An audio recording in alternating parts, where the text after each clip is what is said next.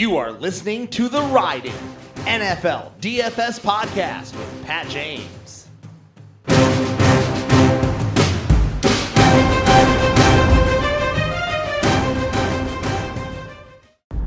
Welcome everybody to the Riding NFL DFS podcast for week 7. It was a straightforward week, I thought.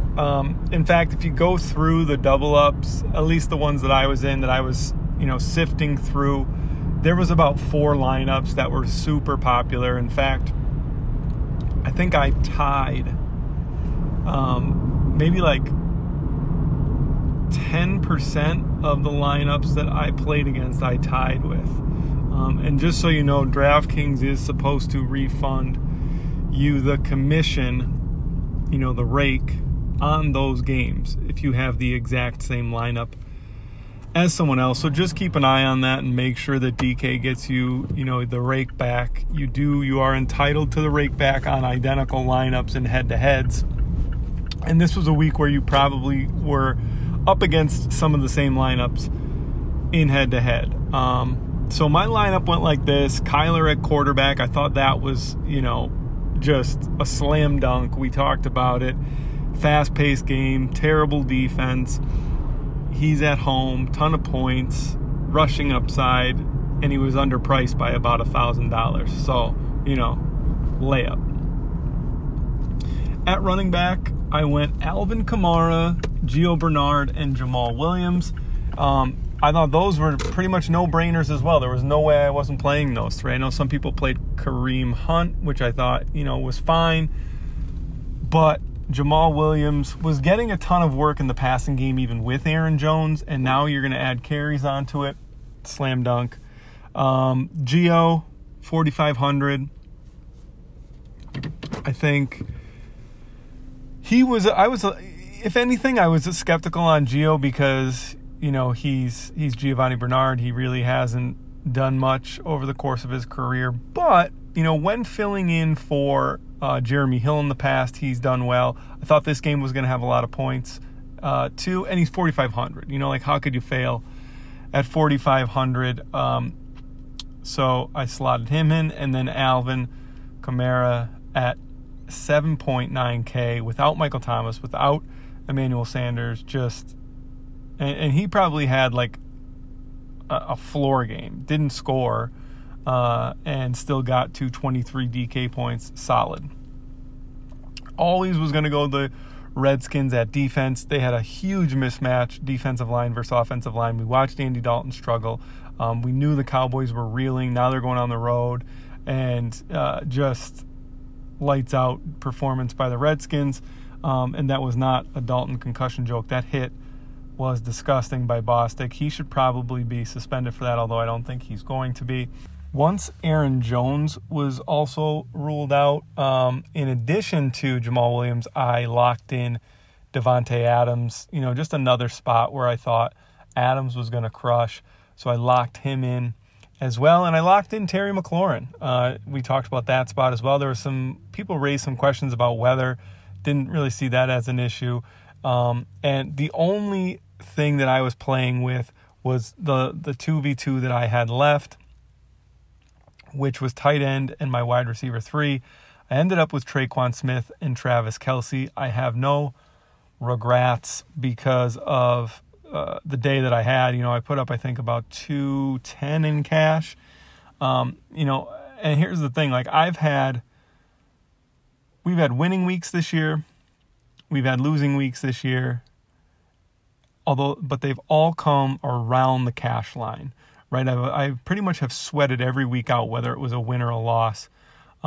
This was the first week where, at 1:30, I knew that I was good with this lineup, and it was nice. It was nice to not have to bite my fingernails coming down the stretch with every catch and every touchdown to see if I was going to lose money. I was easily inside the cash line after the 1 o'clock games with Kelce and Kyler to go. So it was a pretty nice week. It's always nice when you can absolutely smash early and you don't really have to sweat much out.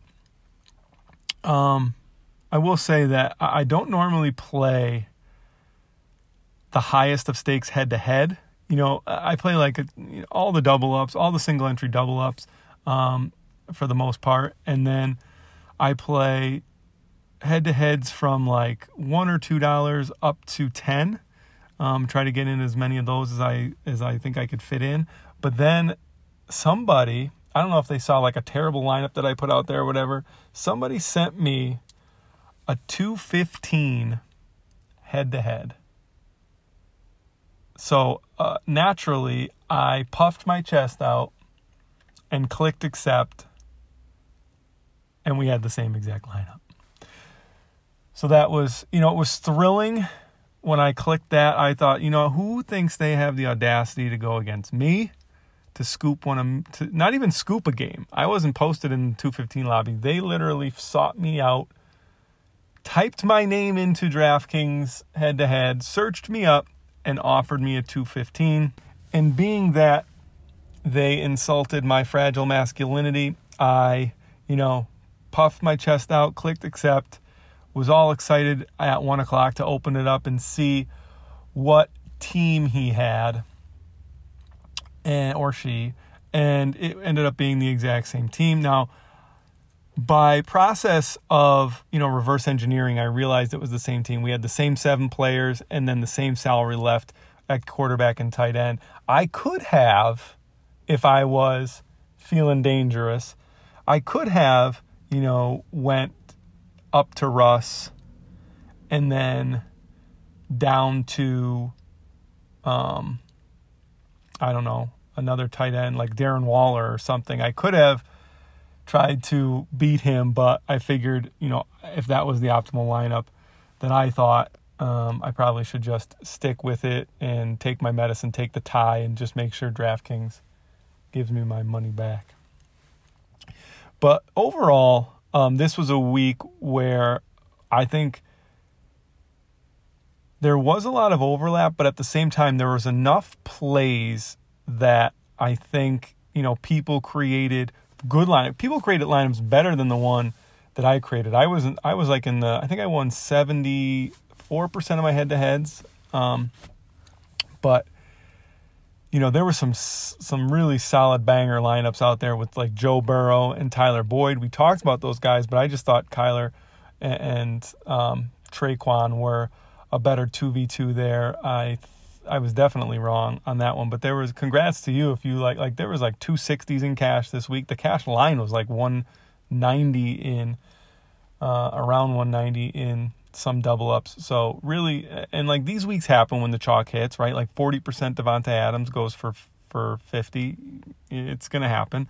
Kyler Murray's 50% owned. He goes for 40. That right there, half the people in the tournament, for the most part, have almost 100 points. 90 points. So it's not like the game is getting out of hand or, things are happening that you don't understand. Basically, it was a chalk week. Everybody, pretty much all the chalk hit outside of Travis Kelce. And to speak to that, I don't think Travis Kelce was a bad play. I don't think the weather had anything to do with it. He put up 30 DraftKings points on the Chiefs last year in worse conditions. So that wasn't a factor, and that didn't get me off Kelce. I confidently pulled the trigger there. The thing that I should have looked into a bit more, and it's what happened, was that the Chiefs were just going to blow them out, right? Clyde Edwards-Helaire runs in a touchdown. The Chiefs then get a pick six. Then they return a kickoff for a touchdown. So, literally in the first half, the Chiefs had 2 possessions, and then all of a sudden they're up 4 touchdowns and they don't even need to keep their foot on the gas. We're actually lucky that Kelce had one drive, I think, towards the end of the first half where they were kind of in a 2-minute and he caught 2 or 3 passes. Otherwise, he was getting 1 point. But that's just the way the ball bounced. The game script just was not in favor of the Chiefs' passing attack. In fact, I played a lot of cash lineups with the same score, which was a 2v2 from mine. I think they went down to the Jets from the Redskins and up to Mahomes from Kyler, which on the surface looks like a great 2v2, a tough 2v2 to decide on, but Mahomes just didn't get it going because of all the defensive touchdowns and special team scoring, and that's just hard. There wasn't a lot of points to be scored in that game, or that the Chiefs even needed to score. So that was just unfortunate for the Mahomes backers this week. All right, tonight, the Rams, the Bears. This is a very concentrated captain group tonight. That's what I would say. My advice to you tonight would be to don't get cute in the captain. I think Allen Robinson on the Bears side, maybe David Montgomery on the Bears side. The 1-2 punch on the Rams side of Woods and Kupp, maybe Goff. I don't think Foles can be the captain tonight. I mean, maybe 1% chance he gets 2 QB sneaks and gets into the optimal captain lineup. But for the most part, I think, narrow that captain tonight. It's not a team like the Cardinals where Kyler, DeAndre, Christian Kirk, Kenyon Drake, Chase Edmonds. We can make a case for all these guys at captain. I don't think that's the case tonight. I think it's a very narrow captain pool in Showdown. I do like some of the ancillary pieces, Darnell Mooney, Josh Reynolds, but I think it's going to be a slugfest tonight. So we're going heavy pass catchers, and I'm probably going to up the percentage on defenses and kickers. Not that I want 3 or 4 of them in a lineup, but I might set a rule where I get at least one defense or kicker in a lineup, just because I think it's going to be a slugfest, and I think the Rams and Bears defense can win out against their opposing offenses tonight. All right, that'll do it. I'll be back on, I don't know what day, maybe Wednesday, maybe Thursday, maybe Saturday again. But there will be a Week 8 rundown. There will be a Core 4, and let's keep the train rolling on these winning weeks. Take it easy. Enjoy Monday Night Football.